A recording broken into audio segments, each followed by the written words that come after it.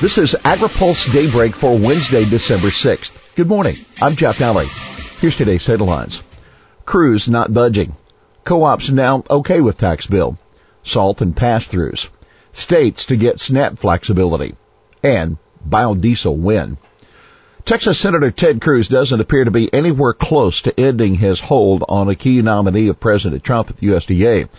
Cruz, who has a hold on the nomination of Iowa Agriculture Secretary Bill Northey to be Undersecretary for Farm Programs, tells AgriPulse he won't back down until the administration addresses the refining industry's concerns about the market for biofuel credits, known as RINs.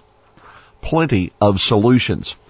Cruz has a meeting at the White House tomorrow with President Trump and top cabinet officials to discuss the issue. Asked when he would lift his hold on Northey, Cruz said, when we solve the RIN problem. Cruz says there are plenty of policy solutions that expand sales for corn farmers, but similarly protect the jobs of blue-collar union workers. It's a reference to refinery workers. Cruz imposed his hold on Northey after the White House agreed to a demand from Iowa lawmakers not to shift RIN compliance requirements from refiners to ethanol blenders. Cruz didn't provide any specifics on policy options he would consider. Here's why it matters. The Senate and House Agriculture Committees will need input from Northey and USDA as they begin writing the new farm bill next year. Farm credit nominee approved. The Senate has confirmed Iowa farmer Glenn Smith to serve on the Farm Credit Administration's board. He was approved on a voice vote yesterday. Co-op shift on Senate tax bill. One of the thorniest ag issues in the GOP tax reform effort appears to be resolved. The National Council of Farmer Cooperatives has been lobbying relentlessly to get an offset for the Section 199 deduction that both the House and Senate bills would repeal. The Senate included a last-minute provision that would make farm co-ops eligible for a new 23% deduction that is earmarked for partnerships and other pass-through businesses. NCFC initially said the 23% deduction didn't go far enough, but after further analysis and discussion, the NCFC said yesterday that with some technical clarification, the provision should be sufficient. Salt pass-through provisions on the table. House Ways and Means Chairman Kevin Brady says House negotiators are considering changes to address the loss of deduction for state and local income taxes, known as SALT. Both bills would repeal the deduction for income taxes and limit the deduction of property taxes to $10,000 a year. However, farmers would still be allowed to expense property taxes on Schedule F. One option being considered is allowing both income and property taxes under the $10,000 limit. Here's why that matters. The income tax deduction could be a significant issue for farmers in California and other high-tax states in the Midwest and the Northeast.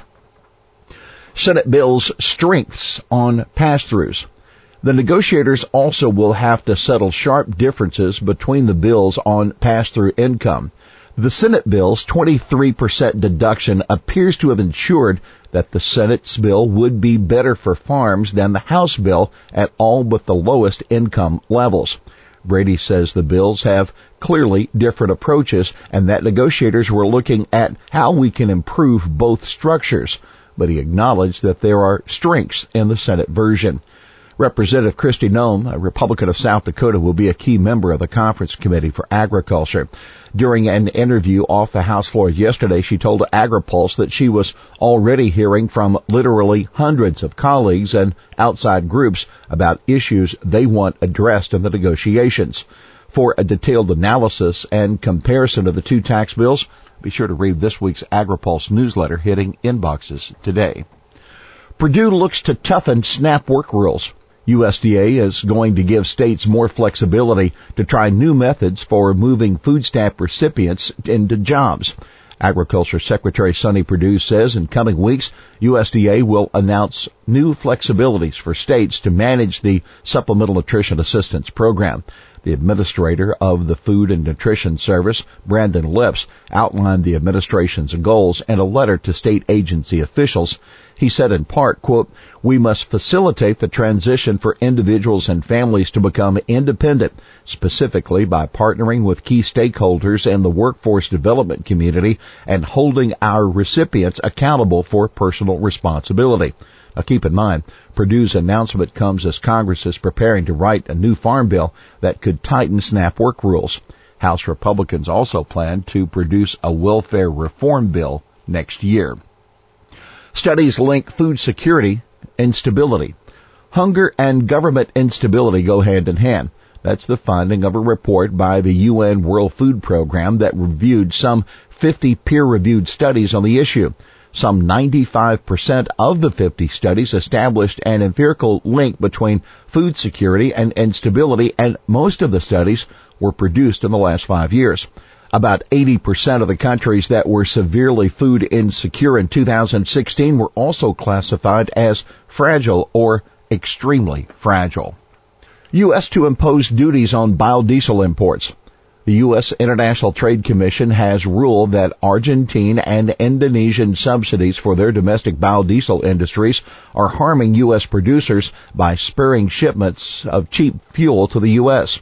The ruling paves the way for the Commerce Department to begin issuing countervailing duties on imports of the two countries. Commerce issued a final determination last month that the Argentine and Indonesian subsidies break international rules. Hog producer faces cleanup. A federal judge has ordered industrial hog producer Murphy Brown to comply with a consent decree requiring the company to clean up groundwater contamination at 11 of its facilities in eastern North Carolina. The 2006 agreement with the environmental groups Waterkeeper Alliance and Sound Rivers requires the company, a subsidiary of Smithfield Foods, to allow an independent groundwater expert to conduct the inspections necessary to develop technically sound corrective action plans for pollution at the facilities. That according to the Southern Environmental Law Center, which is representing the groups. Here's today's She Said It. The vast majority of producers are in a much better position with our tax bill if it's signed into law. That Representative Kristi Noem, South Dakota Republican, who will be a member of the House Senate Conference Committee that will work out the final version of the GOP legislation. Well, that's Daybreak for this Wednesday, December 6th. AgriPulse Daybreak is brought to you by Watkinson & Miller, America's most experienced law firm in agricultural and derivatives law, and by the United Soybean Board. For the latest news out of Washington, D.C., visit agripulse.com. For AgriPulse Daybreak, I'm Jeff Alley.